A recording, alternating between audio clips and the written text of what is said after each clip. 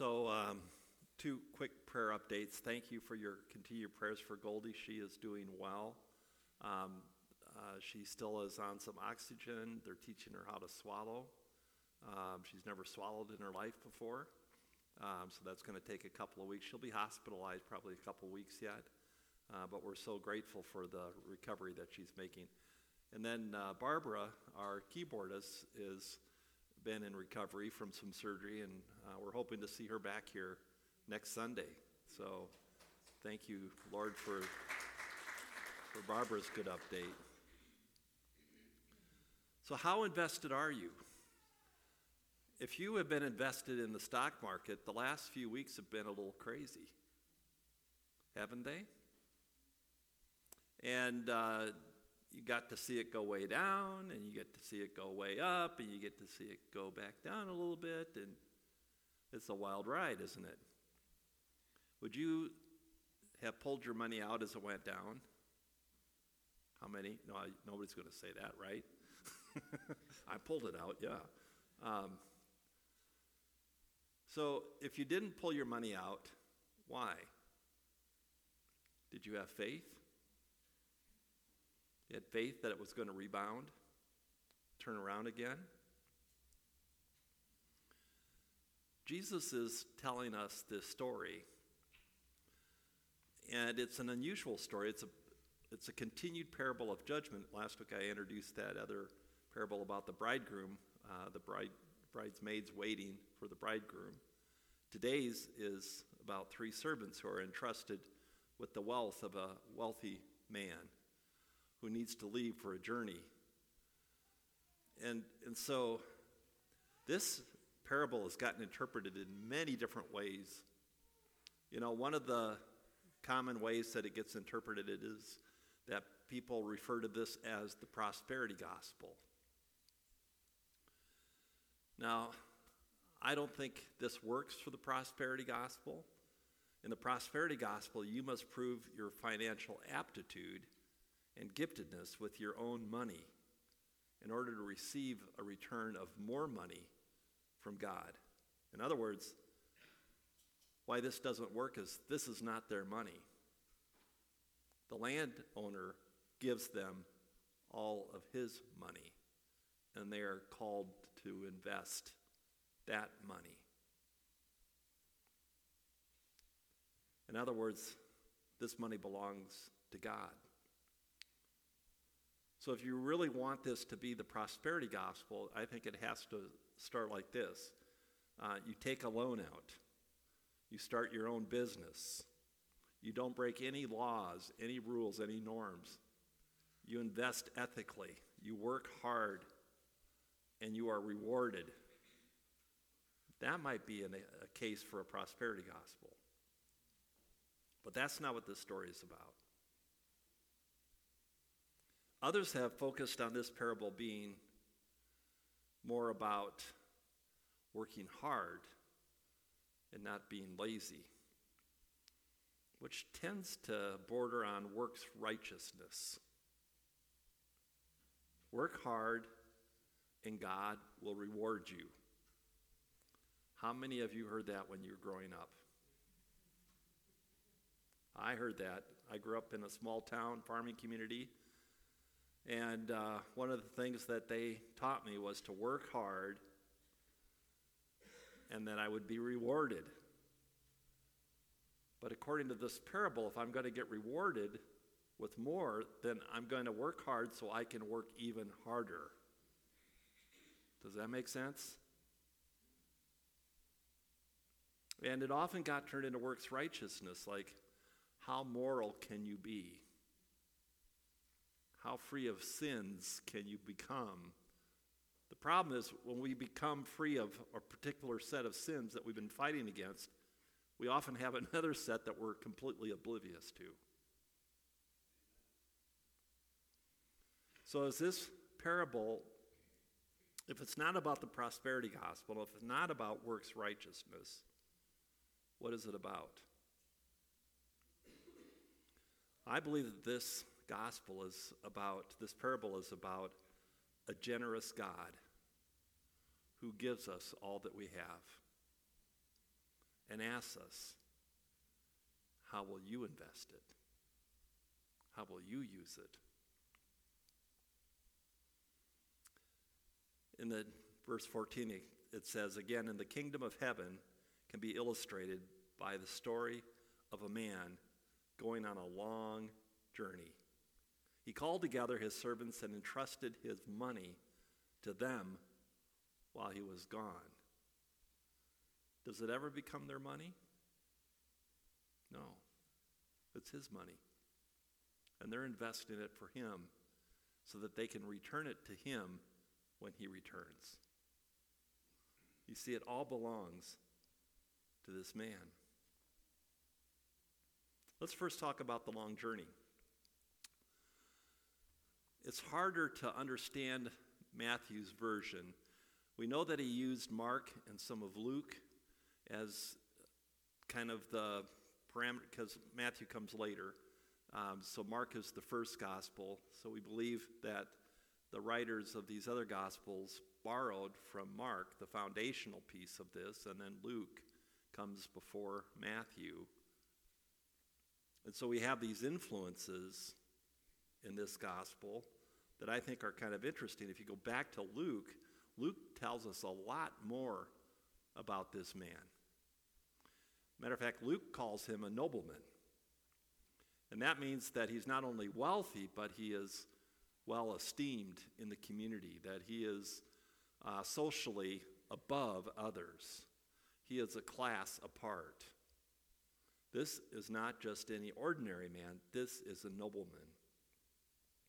And Luke also tells us that this nobleman was going on a long trip, a long journey.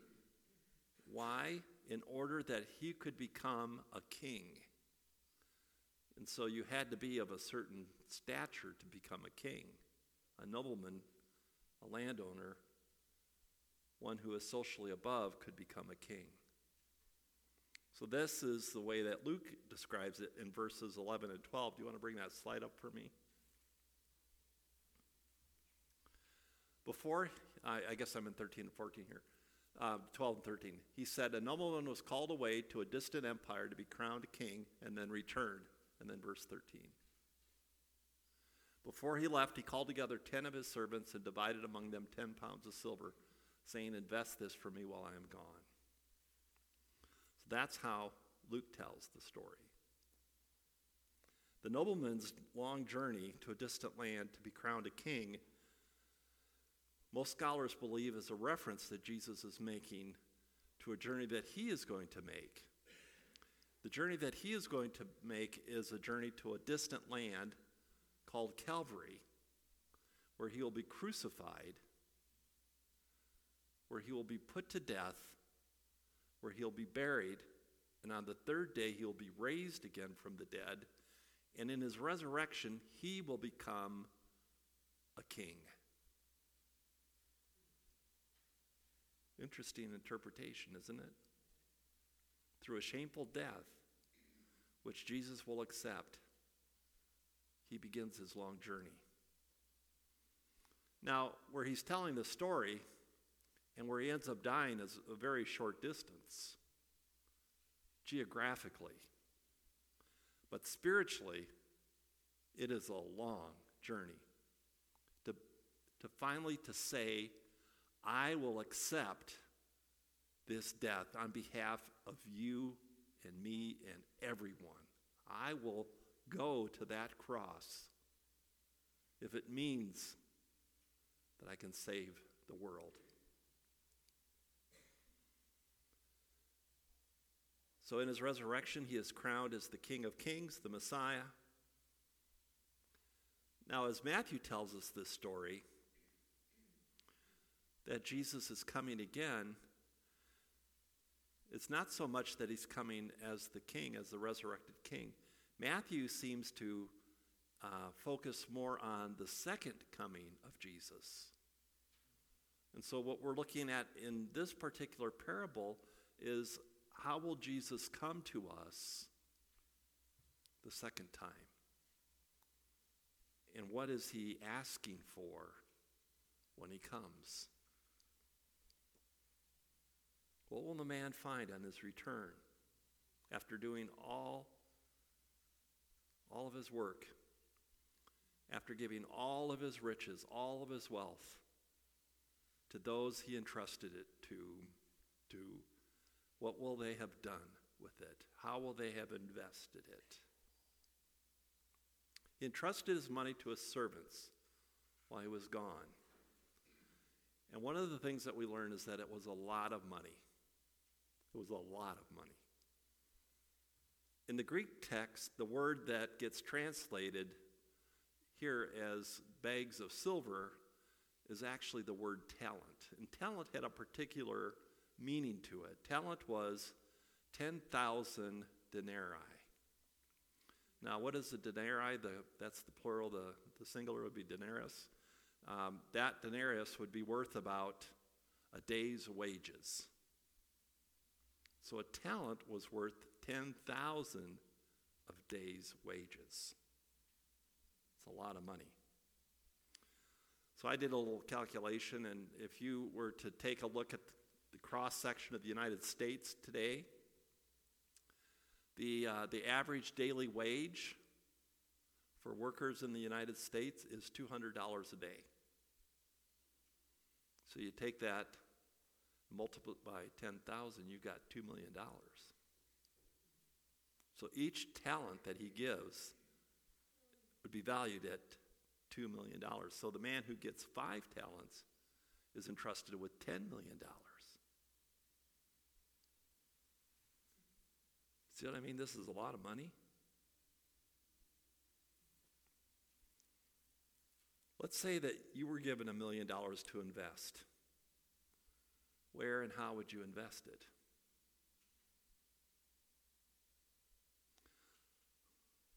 I remember having a conversation with a board member years ago.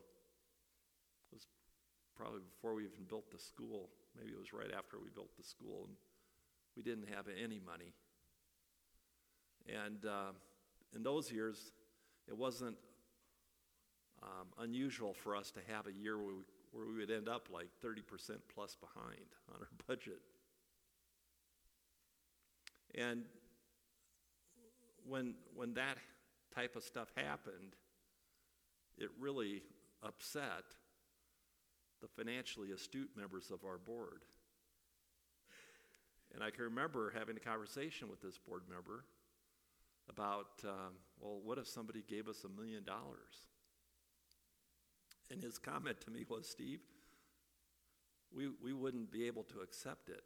And I go, what do you mean? He goes, we don't know how to manage it.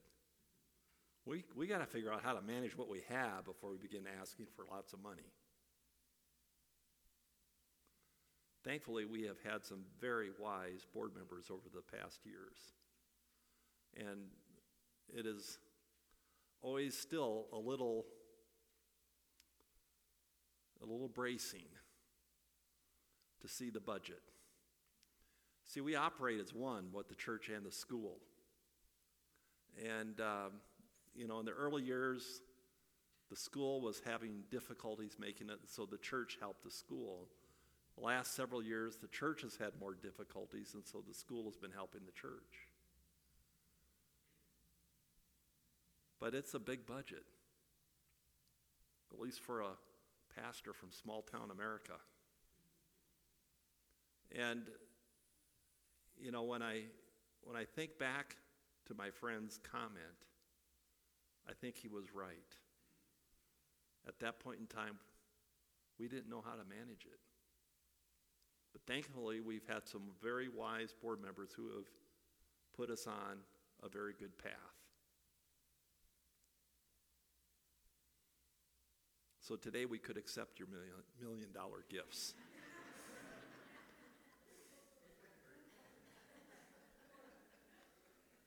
You were wondering where that was going, weren't you?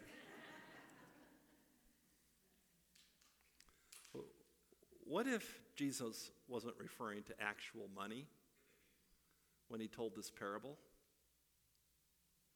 What if he used the metaphor to connect the people that he was entrusting with what was really important to him? What if Jesus was referring to spiritual gifts, for instance? I mean, God generously gives us spiritual gifts. In our baptism, I believe we receive the Holy Spirit, and when we receive the Holy Spirit, we receive spiritual gifts from God. In verse 15, the way Jesus teaches it is that they're giving out 5 talents, 2 talents, 1 talent. And he says this, dividing it in proportion to their abilities. Dividing it in proportion to their abilities. So it's based upon your ability, on your spiritual ability, on your spiritual gift. What if we interpret it that way? I mean, I have the gift of teaching.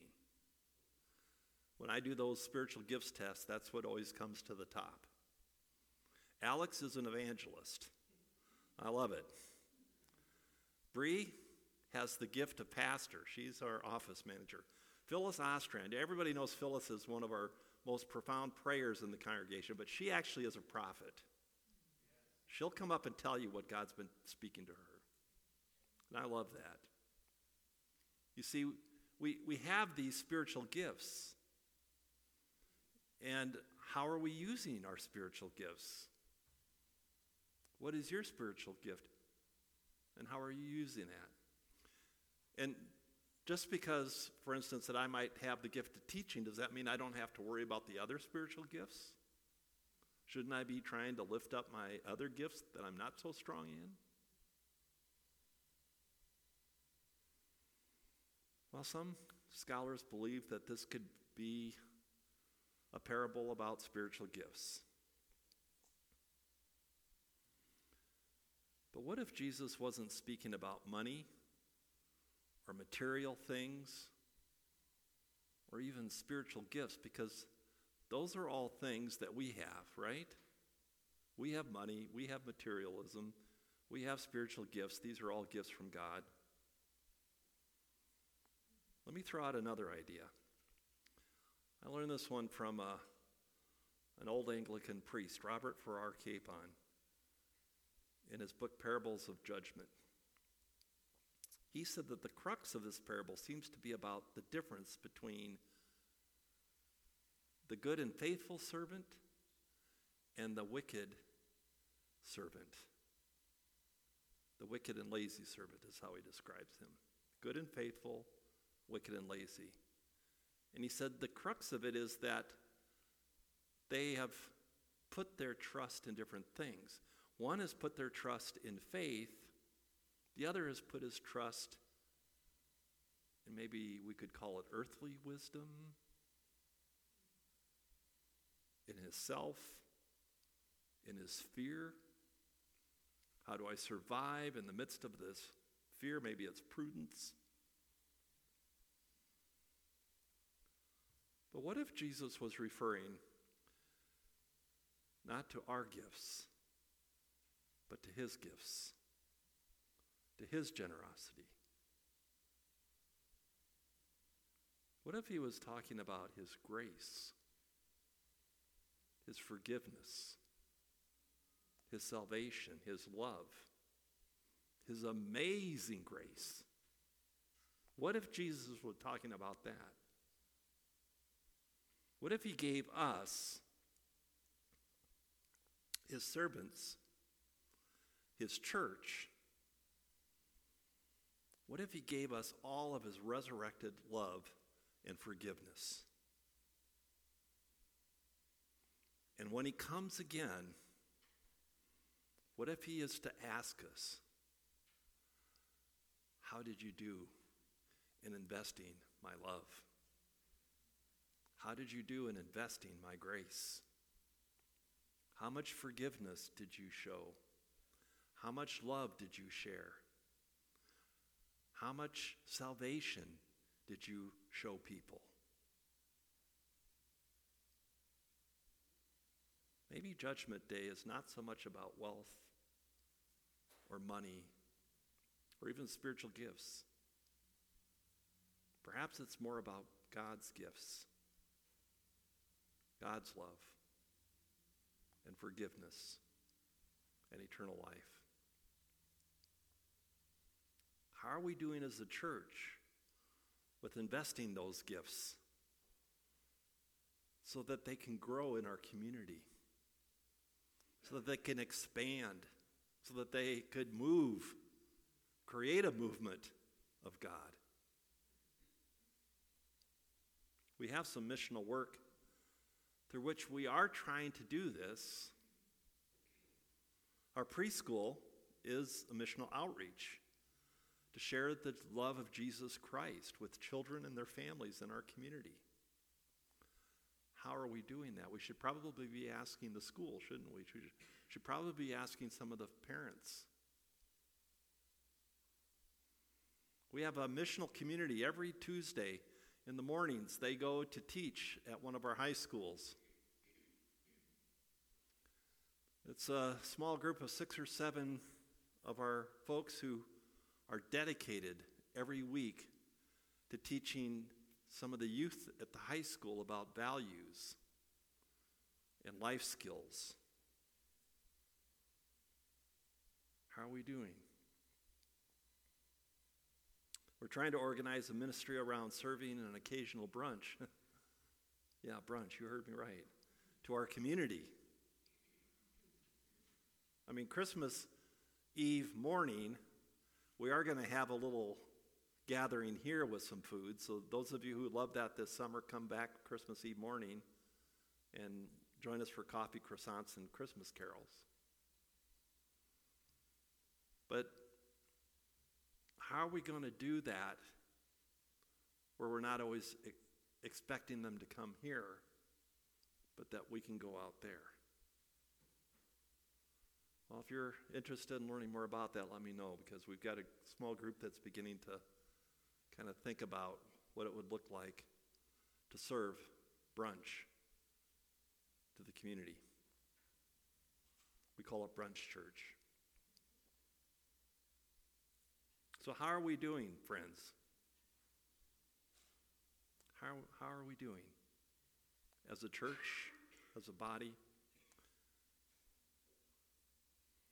And what if God isn't so interested in our wealth and our money? There's some freedom in that, isn't there? That maybe God is more interested in our hearts than our wallets? How are we doing? That's the question I want to ask. And maybe in asking the question, I have to be a little more direct. How are you doing? How am I doing?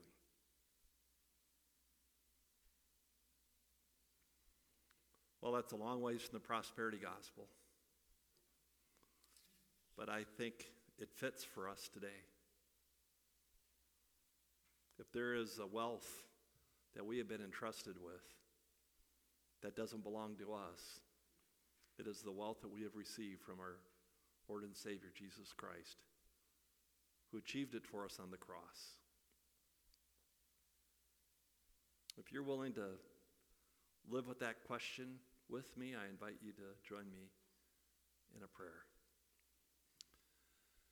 Gracious God, we give you thanks for the gift of your Son, this man who went on a long journey. And it's been a long time, Lord. And so as we journey ourselves through our lives, Lord, help us to remember that you have entrusted us with some phenomenal gifts. Gifts that are not intended to be buried. Not to be worried about whether we're sharing them right or not. But help us just to be lavish like you were, and showering people with forgiveness and grace and love. And where we can't do that, Lord, please change our hearts. Open us up to your Holy Spirit, that we might live as you have called us to. In Jesus' name we pray that we might be called good and faithful servants. Amen.